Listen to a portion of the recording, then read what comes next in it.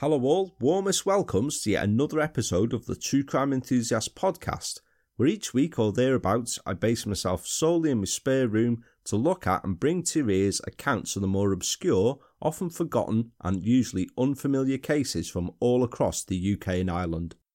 I'm your host Paul, the creator and true crime enthusiast of the show's title, where it's wonderful as ever to be back with you all after my housekeeping week off. I thank you all very much for joining me today, and I hope that as you tune in, the episode finds every one of you all well and good. Now, massive thanks to everyone who got in touch concerning the previous two-part episode of the show, The Grave at Greve de Lech, for your thoughts and feedback. Absolutely brilliant of you, and I gather that it was thought an interesting case judging by the comments that I received back. He even got some stunning shots of the coast there over at Greve de Lech sent to me, and it looks a proper stunning place. It's making me think about having a little trip over to Jersey myself. Now, if you have listened to it, then as I explained in part 2, I was taking a week off to do some show housekeeping and to catch up with a few things. And one of the things I caught up with, part of the time I used, was to get July's very, very late bonus Patreon episode all squared away. Bonus episode number 19, The Leftover List. Now that one's a tale I've long skirted with for inclusion here on the regular show, but I decided at the last minute it was a better suit for a Patreon episode. Boom, what can I say? These things choose themselves sometimes. You guys can hear this tale and the previous 18 yourselves by becoming a Patreon supporter of the show, which is very simple. There's a nice shiny link in the episode show notes as always, or on the show website. Or you can head over to the Patreon site itself and seek out the True Crime Enthusiast podcast. Creepy hand sliding down the window, boom, Robert's your mother's brother. There's several tiers available for supporters, but for less than the price of a pint each month, well, unless you're in the Wetherspoons by me, that is, where you could probably drink yourself to death for 40 quid, you can get 19 to date full-length bonus episodes of the show, with bonus episode number 20 coming shortly. I haven't quite chosen that one yet, but I will do of course, and it'll be out soonest. Massive thanks also to both returning and new Patreon supporters of the show. That's Lydia Sampson, Tanya Wesley, Julia Crane, Jenny, Tina Tong, Laura Bassett, Jodie L. West, Michelle Lloyd, Annie M. and David Mullen. Thank you so much for your support, folks. It's so kind of you, and I hope that you found the bonus content of the show interesting. Now, coming in September also, I've been thinking that I want to do a bonus episode for Patreon supporters where you can ask me anything about the show. I may even do this on screen in a video. I've said about doing it before, and I don't mind doing it at all. I think it'd be a bit of fun to do. I may even have a cheeky little glass of red wine as I do it, who knows. So if there are any burning questions that you have and you want to see me waffling crap about how the enthusiast comes together each week, then if you want to get in touch with me either by mail or through the show's social media with what you want to know, I'll leave that offer running until the end of August for it to be out sometime in September. Watch this space. In the meantime also, the offer still stands for any listeners who have a case in mind that they think would make for a suitable episode of the show to get in touch to suggest it, whether you've got one in mind or one that you actually want to proper go down the rabbit hole yourself on and research and write up, that's fine. I'm curating right now for the next listener episode of the show that's coming later on this series. But before any of that though, and after my week away, I'm back with another tale. Now, way back in the first series of the show, I did a two-part episode called The Gay Slayer, which looked at the horrific crimes committed in London in 1993 by a sadistic individual named Colin Ireland, and named so after the moniker that the tabloid press christened him with. Over a period of just a few short weeks, Ireland brought terror to London's gay scene, taking the lives of 5 gay men that he'd accosted in truly awful circumstances. They really are some of the most bone-chilling crimes that you would have ever heard of, certainly ones that I have. Now, Ireland was thankfully caught before he could inflict any further carnage. He was convicted and sentenced to a whole life tariff for his crimes, and he actually died in prison in 2012. But Ireland isn't the first such killer to bring terror to London's gay scene. A decade before his reign of terror, operating quietly but no less horrifically and for a lot longer, you also of course had Dennis Nilsen and his Houses of Horror. Now, Nilsen's crimes are very well documented in books, documentaries and yet podcast episodes indeed. And for an excellent listen about the case, look no further than the one done by Mike over at the Murder Mile podcast, because it's excellent. So I'm not going to cover Nilsson's crimes here myself, and as we've already met Colin Ireland a few series ago, we best have a look at yet another who terrorised London in the intervening period between these two, an often overlooked one, for in the decade between the horrors that Nilsson and Ireland committed separately, in the mid-1980s there was another savage killer stalking the clubs and bars of London's gay scene. All three, albeit at different times, were to even frequent the exact same establishment in central London, a bar formerly known as the Colerne, and to use it as a hunting ground. The episode this week contains descriptions of crimes and events of a sexual nature that some listeners may find disturbing and or upsetting, so please use discretion whilst listening as always, guys. I should point out that also this week, events mentioned within the episode take place within the context of London's LGBT community, and whilst today it's more recognised than ever for its massive diversity, isn't it? It wasn't always referred to so broadly and indeed correctly. Now I'm very aware of this, and I've been conscious to refer as much as narratively possible through the episode to it as such, even though reading some of the acronyms that exist, LGBT itself can be labelled as a bit of an umbrella term. Because the killer who's the focus of this episode targeted exclusively openly gay men, I may refer to places contextually within the episode as being collectively part of, or I may refer to, the gay community or gay scene. I must stress this isn't me being intentionally discriminatory, disrespectful or ignorant of the diversity of the LGBTQI+ community in any way, shape or form, or trying to be ignorant of individuality, because I know not everyone may feel part of a community. It purely just helps the narrative flow much better within the context of the tale, because I was tripping over a bit LGBTQI+, it just doesn't roll properly. Bearing that in mind then, please join the true crime enthusiast as this week we head back to London to the late spring of 1986 to look at the exploits of an individual in a tale that I've entitled The Wolfman of London. Today, the Royal Borough of Kensington and Chelsea in inner city London doesn't need much of an introduction at all. It's widely known for its wealth and affluency as the home of London's Museum District, and world-famous shops such as Harrods and Harvey Nichols are just a stone's throw away. Plus there's Kensington Palace, of course, where Wills and Kate and their ever-expanding brood live, and the area even has a reality TV show set there that I have to say features some of the biggest possible twats that you could ever come across. Made in Chelsea, the only words that come to mind is Jesus wept. Also back in the 1980s though, the areas of Kensington and nearby Earl's Court were reportedly the hub of London's gay scene, and indeed the areas that contained the highest population of LGBTQI per head in the United Kingdom. As the gay scene here developed and grew, it attracted people from all over Europe who migrated over to be part of it and help it to grow, and as it did, as well as the developing special interest groups, shall we say, that flourished with this, so too did the scene's own brand of sexual violence. Detectives who'd been summoned to the derelict basement of the house in Kensington's Warwick Road, nearby to Earl's Court Exhibition Building, looked down at the body of the young man that lay before them at their feet and were sadly aware that they'd seen this kind of thing before. Granted, it wasn't always in a dingy basement beneath the terrace of elegant 5-storey Edwardian houses, but they'd seen the effects of what was clearly murder many times before. But this one seemed much more savage than others, and looking at the man's body, they could see exactly what had disturbed the two homeless men so much that they'd abandoned all plans to lose themselves in meths for the evening and had instead rushed in shock to nearby Kensington Police Station.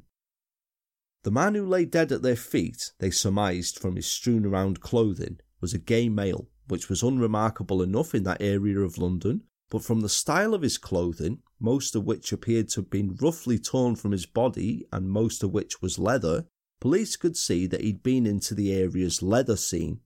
Again, nothing unexpected or unremarkable there, but it was the animalistic marks across the man's body that marked this death out as being different. He'd been battered savagely with an instrument, thought to be a bike spanner that was found nearby. Savage, deep bite wounds spanned the length and breadth of his stripped corpse, and extensive dried blood around the man's mouth led detectives to discover that his tongue had almost been severed with a chunk bitten out. It was later found spat across the room. Now, what must have been a terrifying and agonising ordeal for the man was ended when the assailant had pulled a ligature tight around his neck and throttled him, leaving the material biting into the man's flesh and leaving livid bruising. Human faeces had also been smeared across the man's face and chest. It appeared to be the work of a maniac. I mean, can you imagine that? Indeed, eh? Wow. But detectives knew from the beginning that this would be a difficult case to investigate. They knew that there was a mistrust of the police and a perceived homophobia within its ranks from the gay community, and perhaps it was this, plus a mix of some people who perhaps would not wish to have their sexuality or business out in the open, that only ever a fraction of the assaults upon members of the gay community were ever reported. There was this persistent belief that police attitudes would never extend further than a distinct lack of sympathy ranging to downright hostility towards them, and sadly, even though many gay men had previously been the victim of violence, they were often unwilling to report any crime or work in conjunction with the police. Now, during research for the episode, I looked at the archives of annual reports of Gallup, the LGBT+ anti-violence charity which stemmed from the Gay London Police Monitoring Group that was set up in the early 1980s, and some of the accounts reported there in their historical annual reports, they really do make for quite disturbing reading, I thought. It's very, very clear that shamefully, these fears were very valid and this belief did indeed stem from truth. Absolutely shameful. A link to the Gallup site will be in the show notes this week, and the archived annual reports do make for disturbing yet very informative reading if you decide to, and it left me thinking personally that you just hope that a very, very sharp corner has now been turned. So perhaps because of this then, coupled with its international recognition as the up-and-coming place to be, the West London area also had the highest rate of gay murders in the UK. Many resulted from chance meetings in the many bars and clubs of the area, all of which were packed out each night, and as the scene was at the time, often neither the killer nor the victim knew each other's names. It would be a case of stranger murder having stemmed from a random pickup, and thus many of the cases remained unsolved. With that in mind, that evening, the 16th of March 1986, as the body was removed from the scene, placed into an ambulance and taken to the mortuary, detectives wondered would they ever see the killer brought to justice. They hadn't even been able to find anything on the man's person to identify him at that time, but that was soon to change. The dead man was ultimately identified as 36-year-old James Burns, an Edinburgh native who lived in Whipps Cross Road in Leytonstone and who was employed as a guard for British Rail. James was openly gay and was involved in the leather scene, and investigations into his life led police to discover that his favoured hangout, along with scores of others who were into the same scene, was one of London's most well-known gay pubs, the Cologne in Earl's Court, which was just a mile away from the Warwick Road basement. Now, as I mentioned at the onset of the episode, and as I'm sure long-time listeners of the show will remember, back in the first series of the show we looked at the crimes of another killer who frequented the Cologne, be it more than 7 years later, Colin Ireland. Indeed, the Cologne was where he selected the majority of the 5 men that he killed from, and if you're unfamiliar with that case, then it can be found in the back catalogue of the show in the 2-part episode, The Gay Slayer. It's a remarkable story as well, that one is. Although today it's been rebranded as a gastropub and renamed the Pembroke, the Cologne pub, located at 261 Old Brompton Road, had for many years by 1986 been firmly established as a gay pub, being a favoured hangout of well-known celebrities such as Rupert Everett, Norman Bates himself, Anthony Perkins, used to go there, and legendary Queen frontman Freddie Mercury when he lived nearby in the area. By the 1970s, it had transformed into a leather bar with fully blacked out windows, behind which the clientele mingled and utilised a colour-coded system of handkerchiefs hanging from their pockets, displaying whether they had a dominant or submissive sexual preference, known respectively as tops or bottoms. Plenty of new acquaintances would be made here, with people pairing up as to what suited their preference and often going home with complete strangers. But aside from a few uncertain and decidedly vague reports about James's final movements, there was no detailed information coming forward, and the investigation soon dried up. It was established though that James had been in the Cologne on the night that he died, and detectives decided that it was most likely he'd met and left there with his killer. But they'd met with the suspicion and distrust that we discussed earlier, and no one was willing to come forward and help fill in the missing time from James being in the Cologne to his body being discovered in the basement of the house in Warwick Road. Then, 3 weeks later, another gay man was found murdered 5 miles away across the River Thames. On the 5th of April 1986, children playing alongside the main railway line near Ferndale Road in Brixton entered a dingy and derelict railway platelayer's hut and discovered the disturbing sight of a half-stripped, mutilated young man. 26-year-old Anthony Connolly had moved down to London several years before as a student, where he'd gained an art degree from St Martin's College. He'd lectured for a while in this role and had then returned to his native northeast to do the same, but when the teaching position had come to an end there and he'd returned to London seeking similar work, he'd found himself unable to find a position lecturing. A period spent waiting on in a restaurant had equally dried up, and Anthony now found himself unemployed and sharing a council flat in Brixton. That was up until children found his semi-naked body in the derelict railway shed early that Saturday. Like James, Anthony was half naked and had been brutally strangled with a ligature, with his body covered with bite marks that had presumably been inflicted in some sort of sexual or maniacal frenzy. Aside from the deep bites, he had marks showing that he'd also been beaten by his killer, and an attempt had been made to bite off his penis. The subsequent murder inquiry was led by Detective Superintendent John Shoemake, who ran the murder incident room from one of Scotland Yard's major incident pools at Croydon, and very early on in the investigation it was established that, like James, Anthony was openly gay and was a frequent visitor to several of London's bars and clubs of the scene. He'd last been seen the previous Thursday evening in another of London's well-known gay pubs, the Prince of Wales pub on Brixton's Cold Harbour Lane, which he'd visited in the company of a female friend. He'd left in the early hours of the following morning after telling friends of his at the bar, "I've just met the most beautiful man." Anthony was never seen alive again.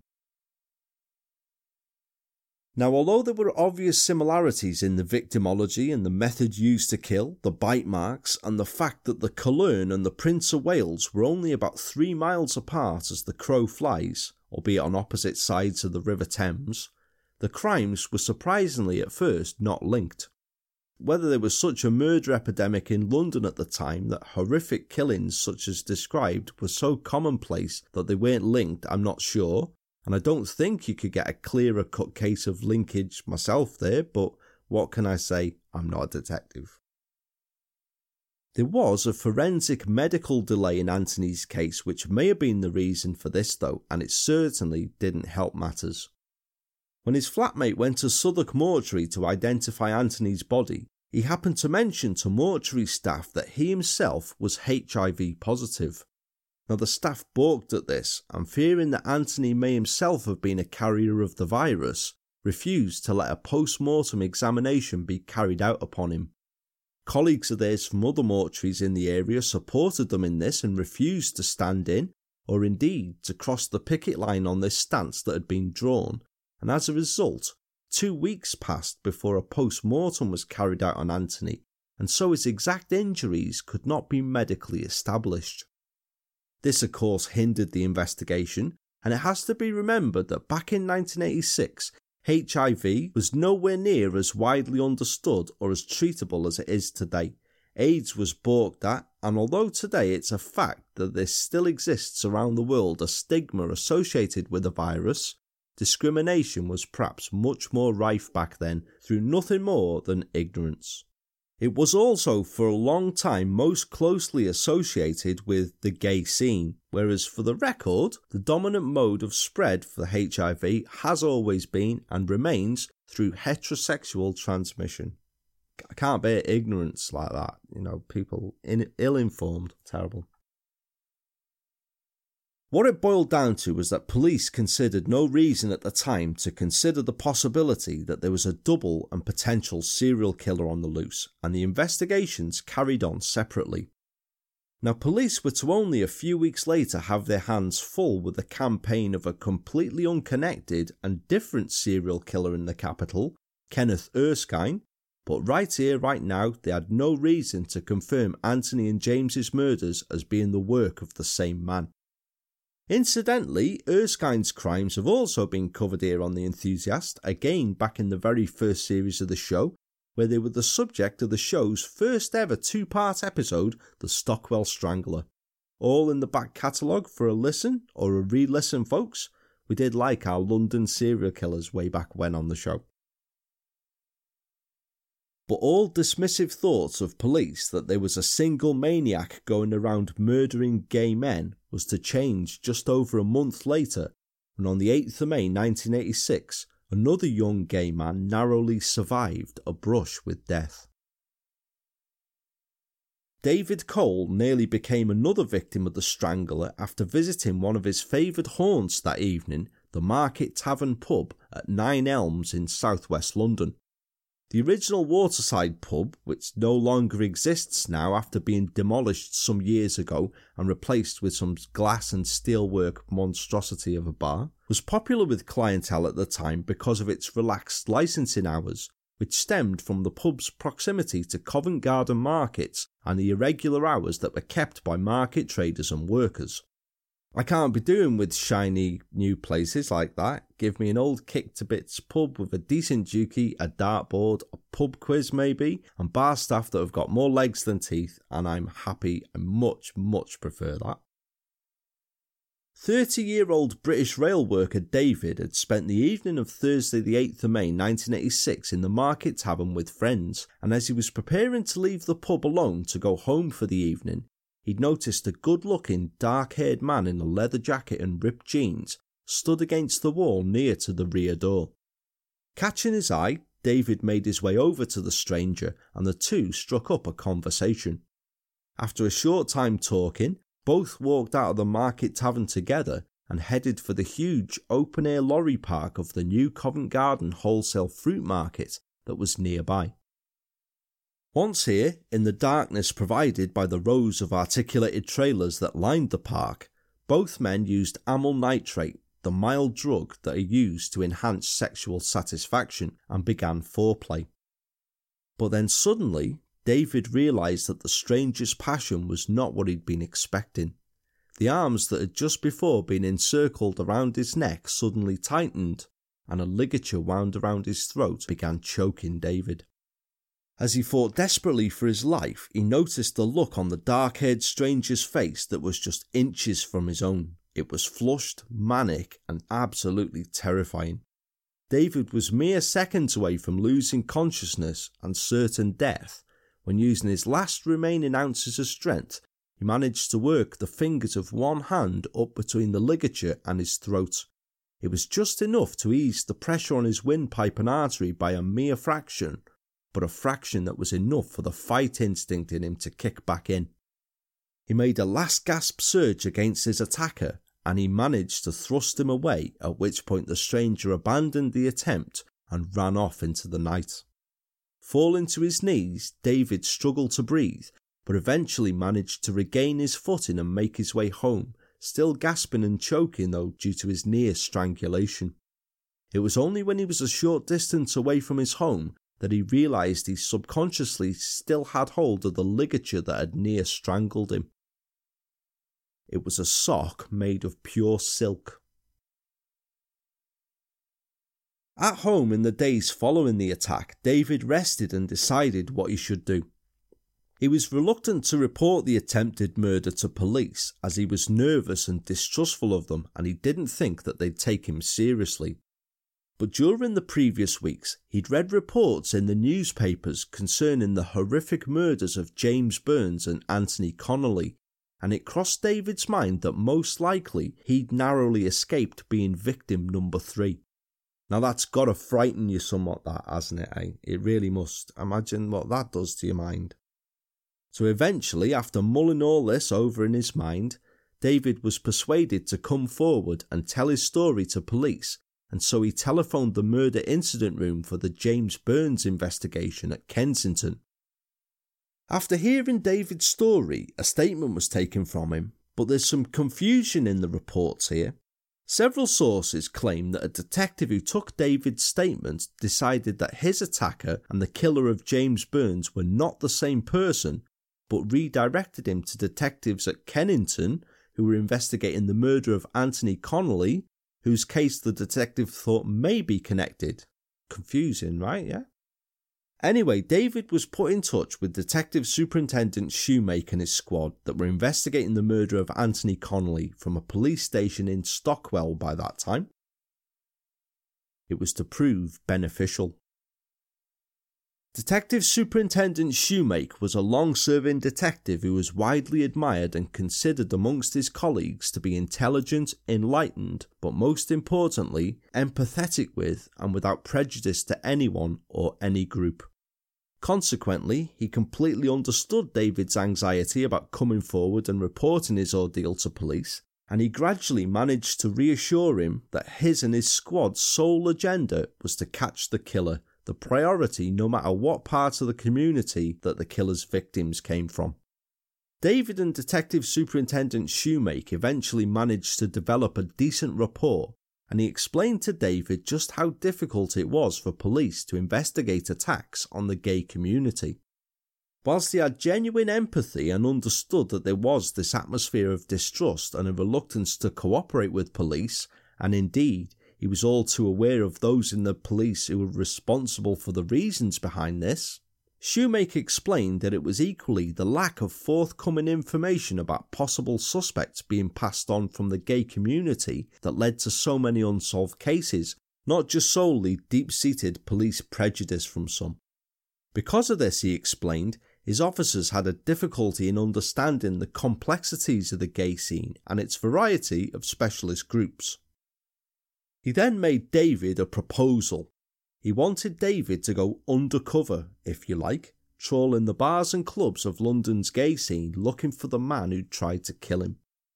Now David was at first understandably reluctant about this and extremely nervous about it, which you would be, wouldn't you, eh? I probably would. However, he came to realise that the same man who'd very nearly taken his life could quite easily take another one. It could even be happening that very night. If he didn't give his assistance, another man could die at the hands of the strangler, then another, and I'm sure you get the idea here. With this in mind then, David agreed to help Superintendent Shoemake and his team, and an operational plan was formed.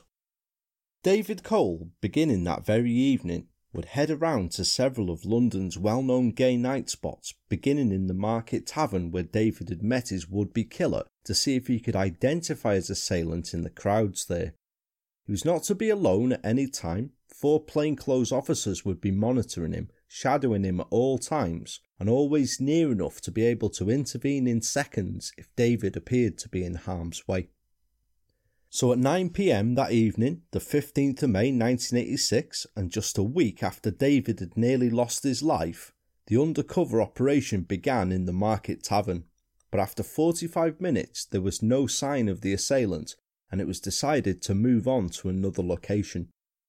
The team moved next to the Royal Vauxhall Tavern adjacent to Vauxhall Station for a similar period before heading more into central London and to the nightclub Heaven near to Charing Cross.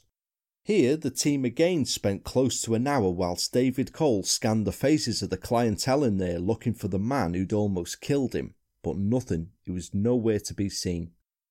By close to midnight, the team had decided to head back into South London, and this time headed to the Prince of Wales pub in Brixton, where Anthony Connolly had last been seen alive. When they arrived there, it was packed to capacity, it was dark, smoky, the days when you could still have a tab in pubs of course, and deafening. Suddenly though, David signalled frantically to one of the plainclothes officers. He'd just seen the face of the maniac who tried to strangle him. David pointed to a dark-haired, slightly built, good-looking young man who was leaning against the wall watching the crowd. Bravely he made his way over to him and spoke to him, and then returned a moment later to the plainclothes detectives, shaking like a leaf, because he confirmed it was without doubt the man who'd tried to strangle him a week before. Monitoring the man for a short time, when the moment was right, he was grabbed by both arms by detectives and ushered out into the street, where the detectives then identified themselves and told the man he was being arrested on suspicion of attempted murder. The man, speaking in heavily accented English and given his name as Michael Lupo, was cautioned, handcuffed, and was then taken to Brixton Police Station. Upon arrival there and following his processing, David Cole once again identified Lupo to police as being the man who'd attacked him a week previously, whereas Lupo at first denied ever having even seen or met David before, and claimed that he'd never been to the Market Tavern pub before in his life. Detectives expected that on the basis of this, during an interview he would clam up and either deny everything that was put to him, claiming mistaken identity, or else he would just say nothing at all. But instead, his denials were to prove to be just token resistance. After only a short time, in calm, heavily accented English, Michael Lupo was to make a full confession. And it was much, much worse than police could ever have imagined. 33-year-old Lupo, an Italian national who'd arrived in England in 1974 from his native Italy, told police proudly that his surname translated from Italian was Wolf, and then quickly confessed to police being responsible for the attack on David Cole, plus the murders of James Burns and Anthony Connolly. But then he started to talk to detectives about two other killings which he claimed had taken place between the murders of James Burns and Anthony Connolly, one of whom had not even been discovered, and the other that had been discovered but that not had been linked. The victim in question, an elderly homeless man, had not even been identified. Lupo directed police to another basement in Kensington, where they found the badly decomposing body of a young Irishman named Damien McCluskey, bearing the now all too familiar bite marks, mutilation, and evidence of strangulation. Lupo had also calmly explained to police that the other killing he'd admitted to had been carried out in the early hours of the morning when he was walking home from an evening in Heaven nightclub to his flat in the Earl's Court area of Rowland Gardens. When he'd approached Hungerford Bridge, a homeless man had accosted him and had asked him for a cigarette, but instead Lupo, in a flash of blind rage, had overpowered and strangled the man with his bare hands. The body had been found the next day, but detectives had seen no reason to connect that case to any other killings. There'd been no evidence of any sexual activity, no ligature or bite marks, and the victim, who was never sadly identified, was not connected with the murder of James Burns. By that time also, Detective Superintendent Shoemaker and his team had visited Lupo's flat in Rowland Gardens, and also a flat in Sydney Mews in Chelsea that was owned by Ken Adam, a film production designer and art director who'd worked on several of the James Bond films, and that Lupo had told police was a temporary residence of his. He explained to police that he'd stayed there for several weeks looking after the occupant, an elderly Italian widow, whose daughter Letitia was Ken's wife. Ken and family adored Lupo, treating him like a son, and were very deeply shocked by news of his arrest. Letitia could say no more except to tell police that Lupo was a lovely man who was very kind to a lonely old lady. We'll see how lovely soon. Among possessions of Lupo's that were removed from the guest bedroom in the Chelsea flat were some leather-bound volumes, photo albums containing snapshots that Lupo would probably not have shown the elderly widow. Nothing that you'd leave lying about on a coffee table, you know.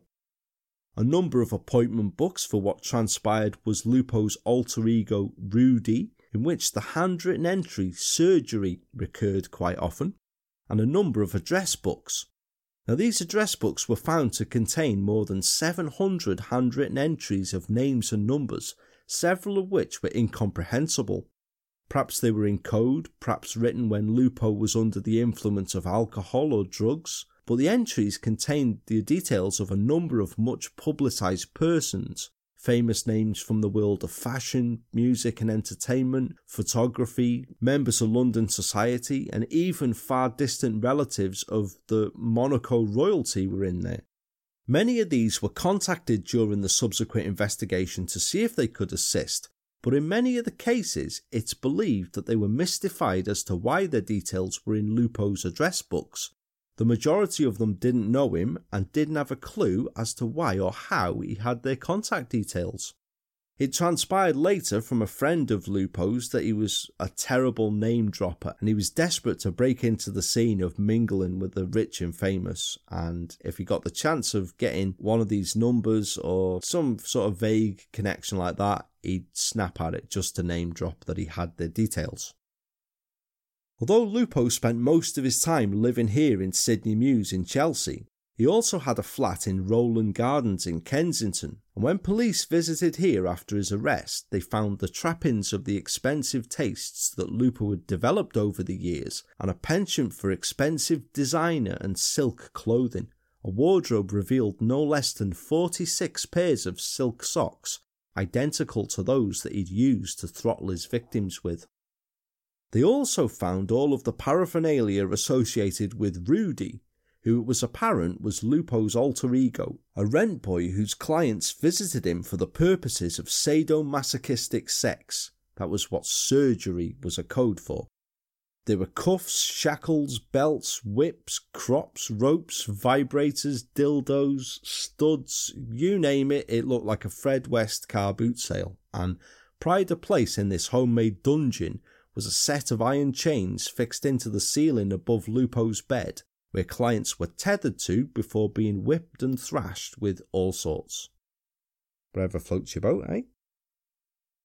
So, detectives had a killer in custody that had freely admitted to trying to kill 6 men, and had succeeded in 4 of these cases.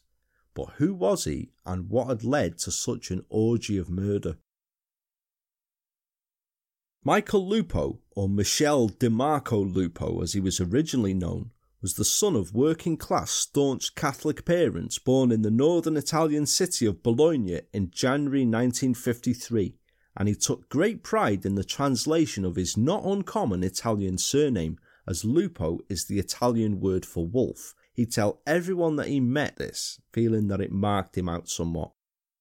An unremarkable child though, really. Upon leaving school, Lupo went to an art college on the back of glowing references, including that of his form master, who wrote him to be a boy of high quality whose morality is beyond question.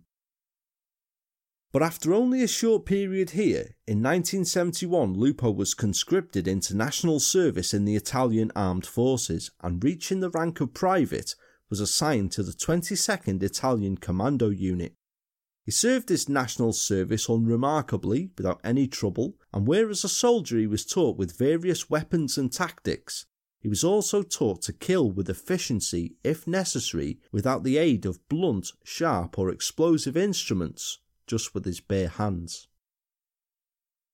This, however, wasn't the only thing that Lupo learned while serving his conscription.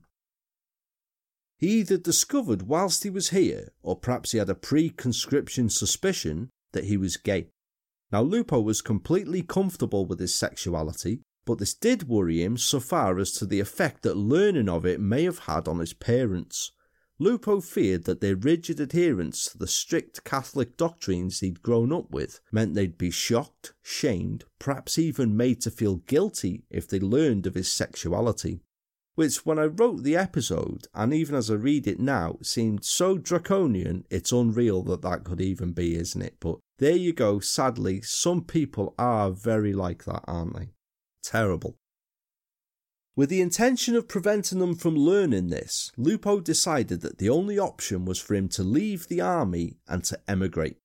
He had no particular destination in mind at the time, but in addition to his native Italian, he'd learned over the years to speak, with varying degrees of fluency, 4 other different languages, including French and English, and so he believed that this gave him a wider choice of countries to choose from than the average educated intending emigrant.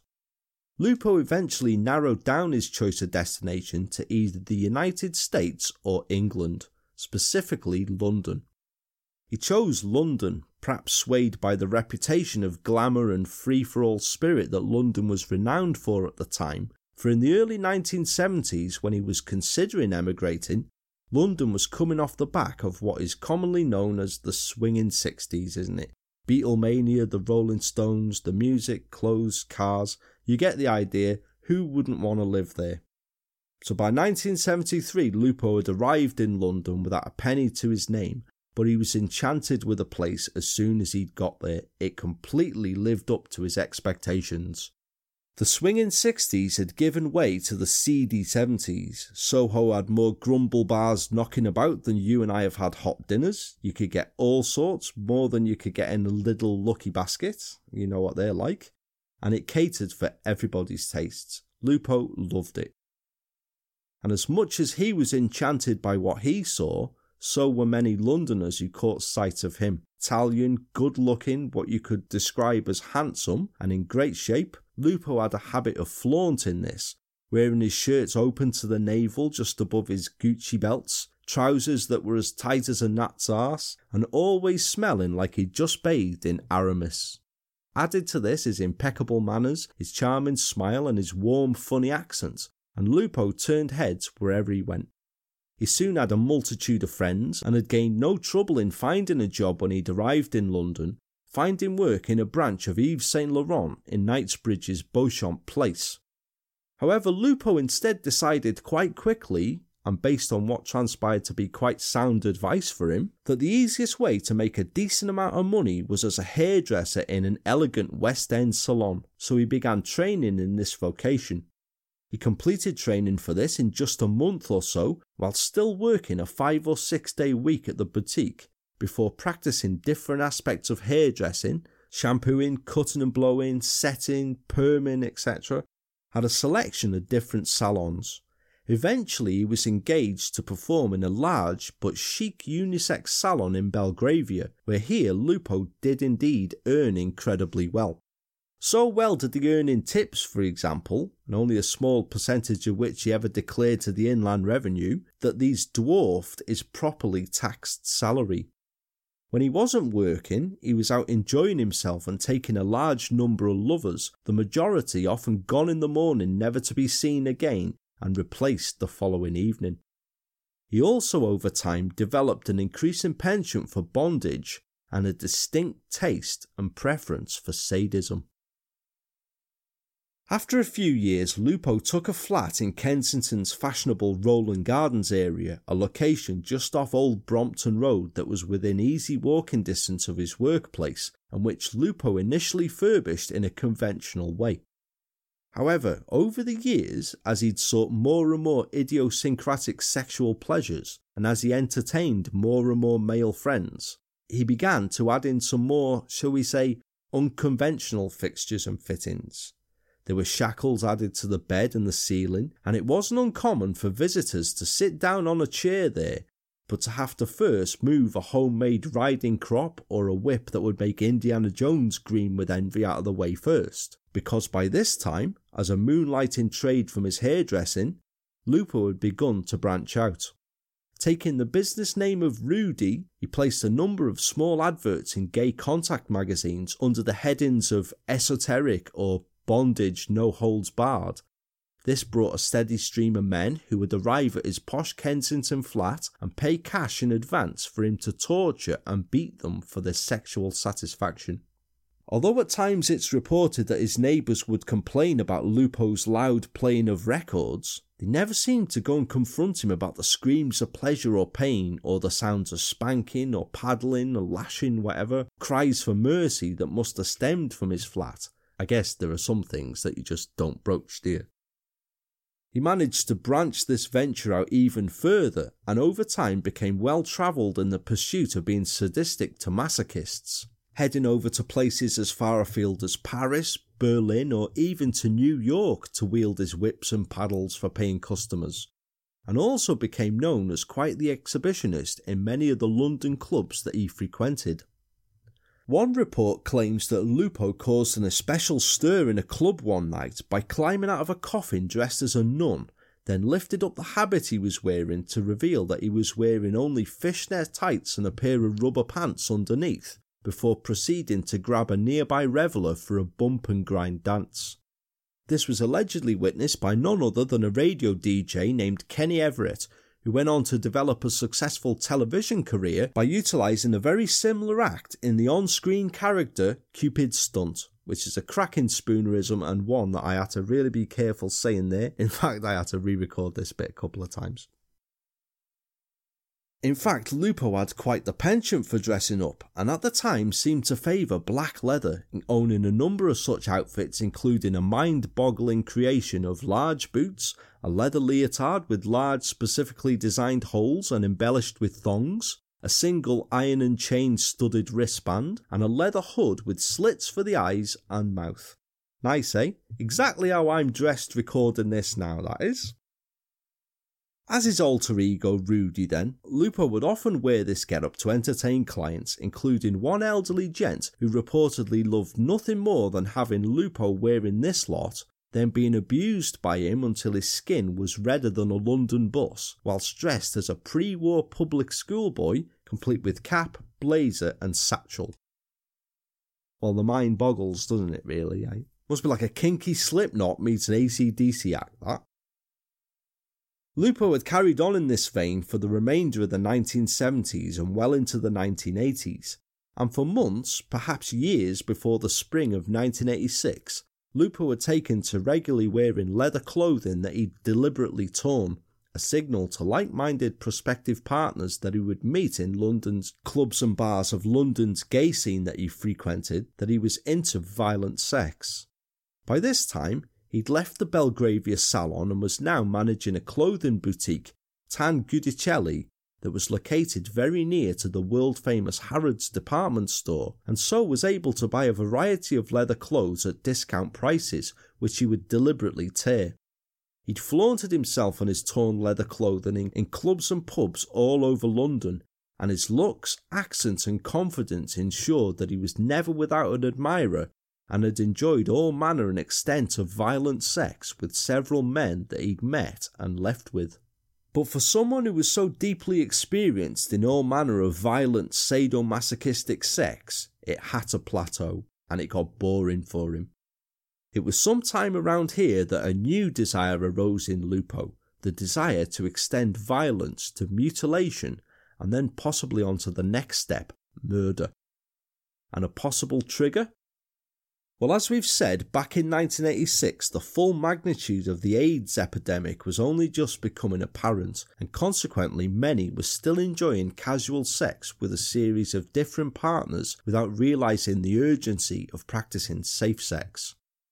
Lupo was certainly no exception here. He estimated in an interview to police that in his years in London he'd had sex with between 3,000 and 4,000 different men, and it hadn't been unusual for him to have sex with 3 or 4 men in a single evening. Most of them were strangers, I never even knew their names, he told police. Well, in March 1986, his many years of promiscuity and carefree sexual activity caught up with him when Michael Lupo was diagnosed with HIV. Now, undoubtedly, the diagnosis must have shocked and devastated him, but not only that, it infuriated him, and it brought out a monster. It was never confirmed for sure that his diagnosis was the ultimate trigger to Lupo's actions over the next few weeks, but it can't put you in the best frame of mind learning of something like that, can it? And it certainly didn't curtail his promiscuity, no way. In the many years since the virus has been discovered, there have been several documented cases of bitter and angry HIV-infected men and women who've tried to gain some twisted kind of vengeance by transmitting the virus to unsuspecting victims. Perhaps Lupo was one of these too. Perhaps he felt that some of his pickups deserved punishment for not having HIV, and more than one police officer and crime writer has shared this view. Whatever the reasons, by Saturday the 15th of March 1986, Lupo was ready to kill. One of the pubs he frequented was the Cologne pub, where just a few years before Dennis Nilsson himself had been a semi-regular there. Surely needs no introduction, does he? 7 years later, the other sadistic murderous individual we've mentioned, Colin Ireland, was to use the Cologne as a hunting grounds for his own killing spree. But that Saturday evening, Michael Lupo was there, and he picked up, or was picked up by, it isn't clear, 36-year-old British rail worker James Burns. They left the pub together but didn't go to Lupo's home, which was only a short distance east of the Cologne, instead heading a short distance north to a derelict basement of a house in Warwick Road, nearby to the Earl's Court exhibition building. It's unclear exactly what transpired, but it can be surmised that in the course of violent sex, Lupo strangled James with his own silken Burberry check scarf. Before doing so, he'd beaten and bitten James all over his body, smeared excrement over him, even biting off part of his tongue in the manner of what was later described as being like a rabid wolf. Lupo was literally living up to the Italian translation of his name. Pretty chilling stuff, that, eh?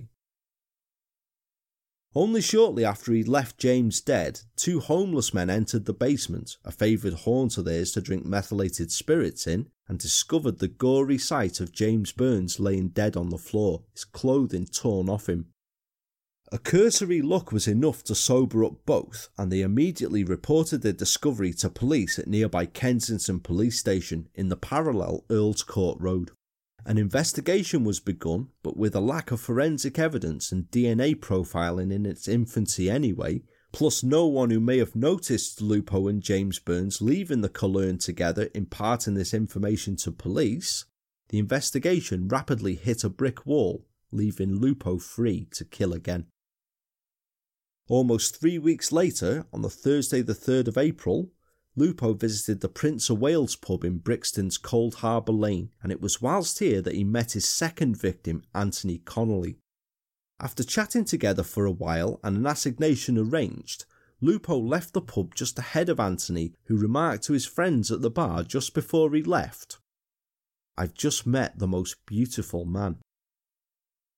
That beautiful man was to savagely beat, bite, mutilate and strangle Anthony in the squalid railway shed nearby to his Brixton council flat that they'd opted to use just a short time later, leaving him defiled and undignified to be found by children 2 days later. Now, as I explained earlier, there was a 2-week delay in the post-mortem upon Anthony, one factor which delayed police in realising that there was a multiple killer operating within a very small geographical area of London. And by the time they did start coming around to the possibility that, yeah, okay, we've maybe got a double killer running round, they were wrong from the off. Because by that time, Lupo had killed twice more, almost 3 times. On Friday the 18th of April, Lupo had enjoyed an evening at Heaven nightclub and in the early hours found himself walking towards his Rowland Gardens flat across Hungerford Bridge, where he was accosted by an elderly homeless man who attempted to solicit a cigarette from him. Now, Lupo was not only a non-smoker, but he was an ardent supporter of the anti-smoking organisation ASH, because he considered smoking to be a filthy habit, and this was possibly enough to enrage him. Enticing the man across the bridge and onto waste ground in the region of London's Royal Festival Hall, Lupo strangled the man, and again there's some ambiguity as to how. Several sources that I used for research claim that it was with his bare hands, whilst another source I used claims it was with a simple black stocking that he had on his person and not his favoured silk ones. Either way, Lupo strangled the man and fled. The body was found just a short time later, but the identity of the man was, or has, never been established. Perhaps unsurprisingly, this killing was not connected with either of the also as yet unconnected crimes, the murders of James Burns and Anthony Connolly, for Lupo had not inflicted the savage, almost maniacal bite marks that were his trademark upon this victim. He was to later claim of this particular murder, "I just decided to do it. I certainly didn't get any sexual feelings from it, certainly not. Something inside me was screaming to the world." Presumably that something inside him was still screaming the following evening, because that evening Lupo either picked up or was picked up by a young kitchen porter named Mark Leyland whilst both were in the Prince of Wales pub. The pair headed for a derelict public convenience nearby, where during the course of sex, Lupo attacked Mark savagely with a length of iron piping that had come adrift from the redundant plumbing. Mark managed to fend the attack from Lupo off, however, and Lupo fled. He did report the attack to police immediately, but not wanting his business fully disclosed, Mark told police that he'd gone to the toilet simply to relieve himself and had suffered attempted robbery with violence. Then almost a week later, on the 24th of April, Lupo was in the Copacabana Club in Earl's Court, where he met a 24-year-old Irish hospital porter named Damien McCluskey. Leaving the club with Damien, Lupo had lured him to the derelict basement of a house in Cromwell Road, South Kensington, where as Damien began filleting Lupo, he'd strangled him with a silk stocking. He had just after his death also savagely bitten Damien and had even this time made an unsuccessful attempt to gouge out his eyes. Now McCluskey was missed and reports went out looking for him, primarily as he was a known member of the IRA, and officers from Scotland Yard's special branch who'd been keeping tabs upon him had become concerned at his sudden disappearance, suspecting he'd evaded them because he was plotting a terrorist attack. Instead of him laying low, plotting some atrocity to join the several that the IRA were responsible for in London in the 1980s, Damien's body lay undiscovered in that derelict basement for weeks until Lupo directed police to it following his arrest. Lupo next found himself in the Market Tavern pub on the 8th of May, where he met and attempted to kill David Cole, which his failure to do so was to lead to his arrest a week later and his horrific confessions, the attack on David Cole, plus the 4 murders.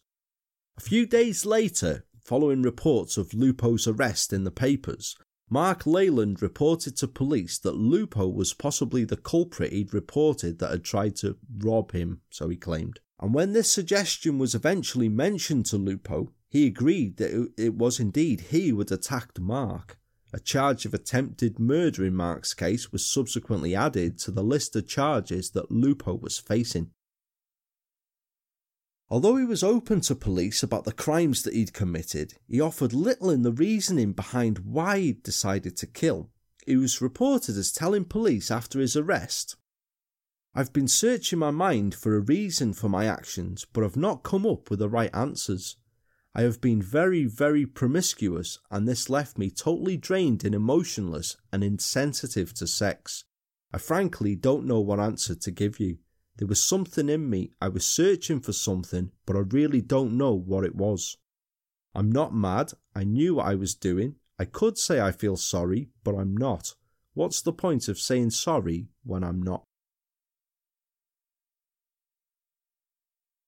More than 13 months were to pass before Michael Lupo stood trial for his crimes at Court No. 7 of London's Old Bailey before the Recorder of London, Sir James Miskin, and a jury on Friday the 10th of July 1987.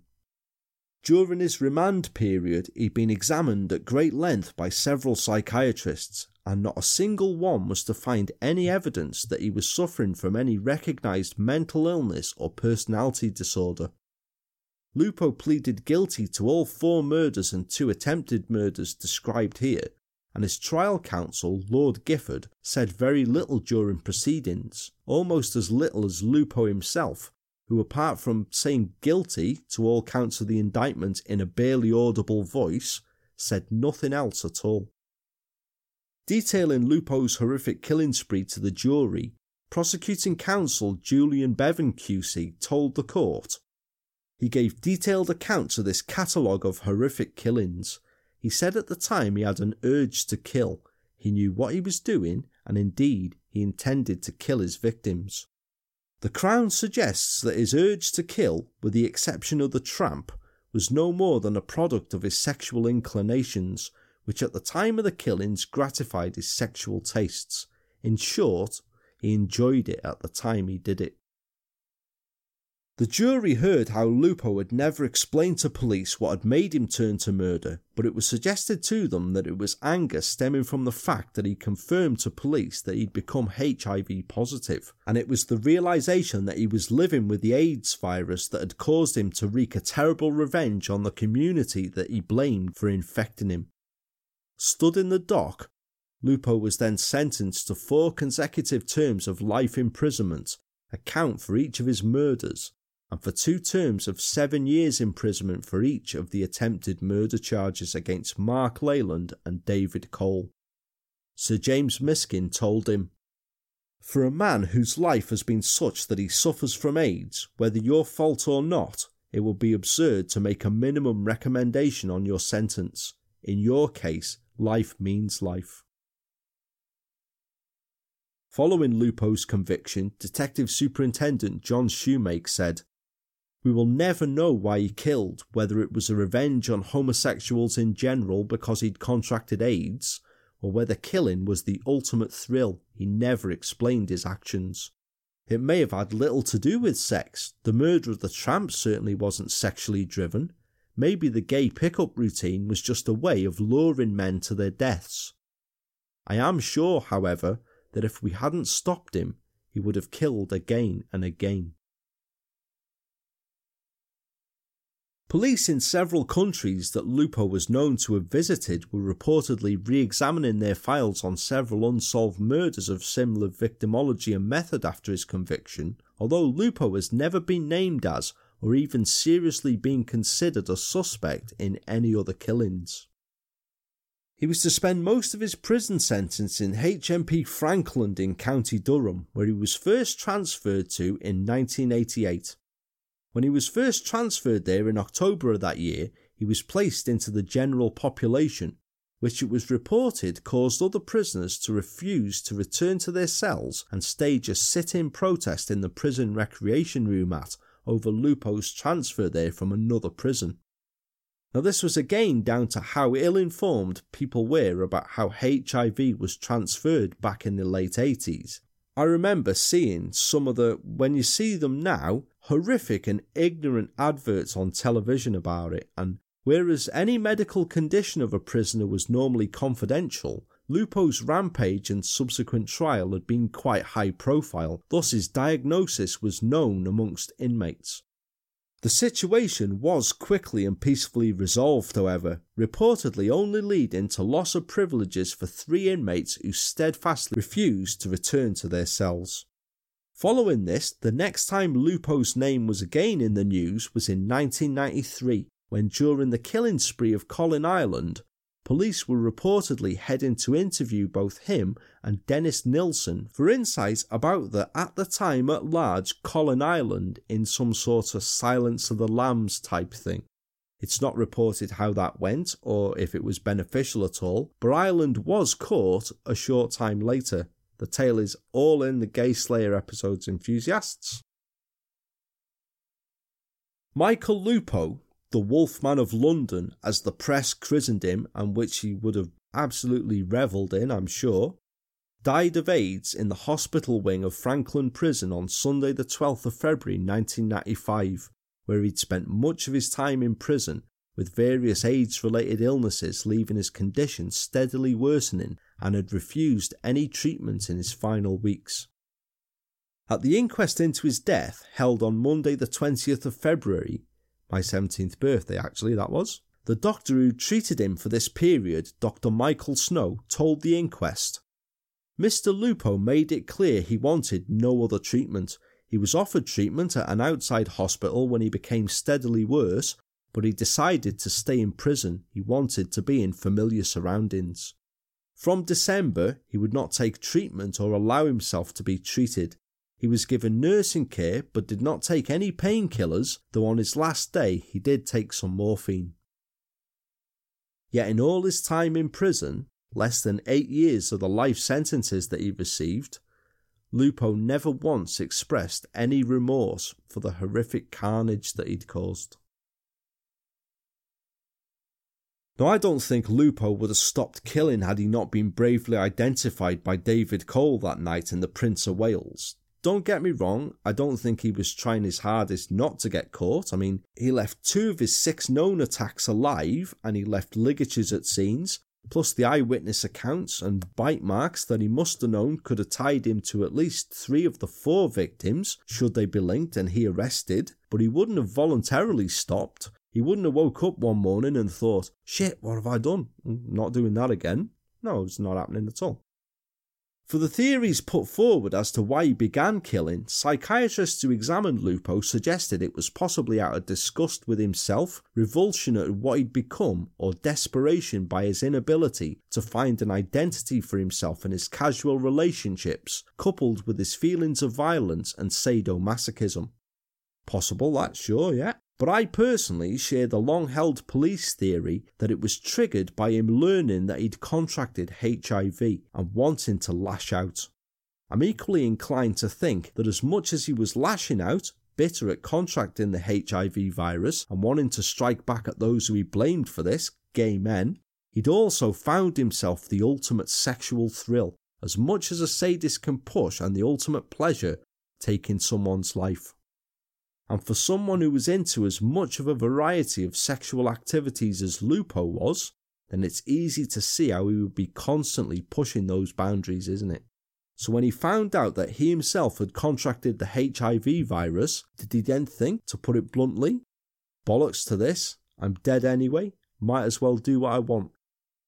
Does that then explain the savagery in his killing? Was the savagery of the biting and the smearing of excrement upon those he'd just killed? Was it as much a mix of defilement and hatred as it was excitement? Or was he purely revelling in the fact that his name literally translated to wolf, and in some way he thought he would now try and live up to it? Or had the shock of his condition actually rendered Lupo impotent? Because I can also see how coming to terms with being HIV positive would affect one's libido. Must be something that I couldn't even begin to imagine hearing it, to be honest, let alone come to terms with it, and I think it would be the last thing on my mind personally. So was this the reason for such savagery? Frustration at himself projected onto another? Who knows, I'm just thinking out loud here as ever. I thought these crimes are horrific enough anyway, aren't they? And they're at least on a par with Colin Ireland's spree a few years later. But what I thought was perhaps even more callous with Lupo, despite the people that he killed, was the fact that someone reportedly as promiscuous as he was, then how many people that he didn't strangle did he possibly, deliberately, pass on HIV to and condemn to a slow but certain death? The unknown victims of Michael Lupo. Doesn't really bear thinking about that, does it? There's relatively little to research concerning Lupo and his crimes. Sure, he's mentioned in several articles and true crime texts, but this is limited to short chapters in several books. There is no definitive book about the case.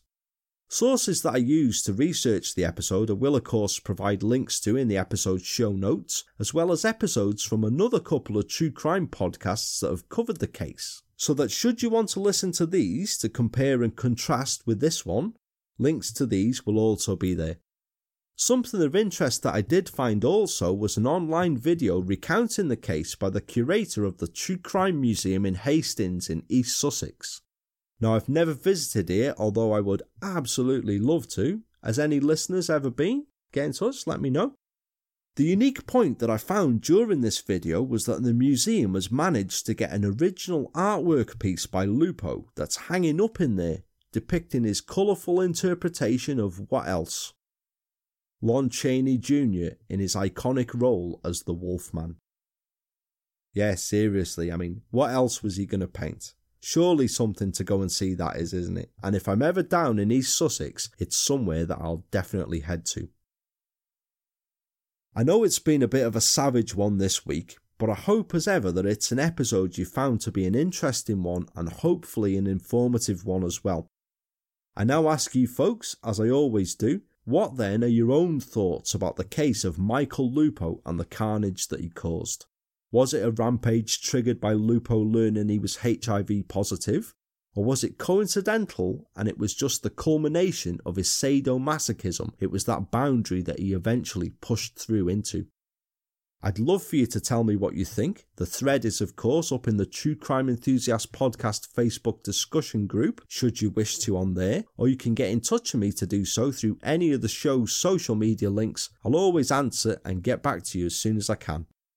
It's wrap-up time now, and we're a third of the way through Series 4 already, and now it's time to crack on with the second third. Some fascinating and interesting cases coming up there as well.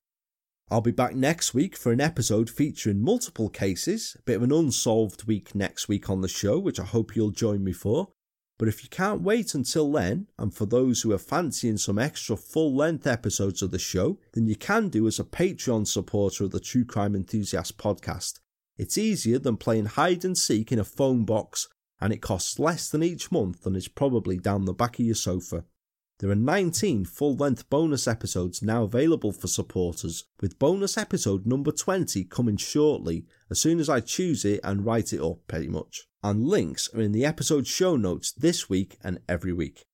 Until we next speak then, I've been, still am and still will be Paul, the True Crime Enthusiast. Thanking you guys all very warmly for joining me here today. I wish you all safe and good times, and I shall speak to you very soon. Take care guys, cheers and goodbye for now.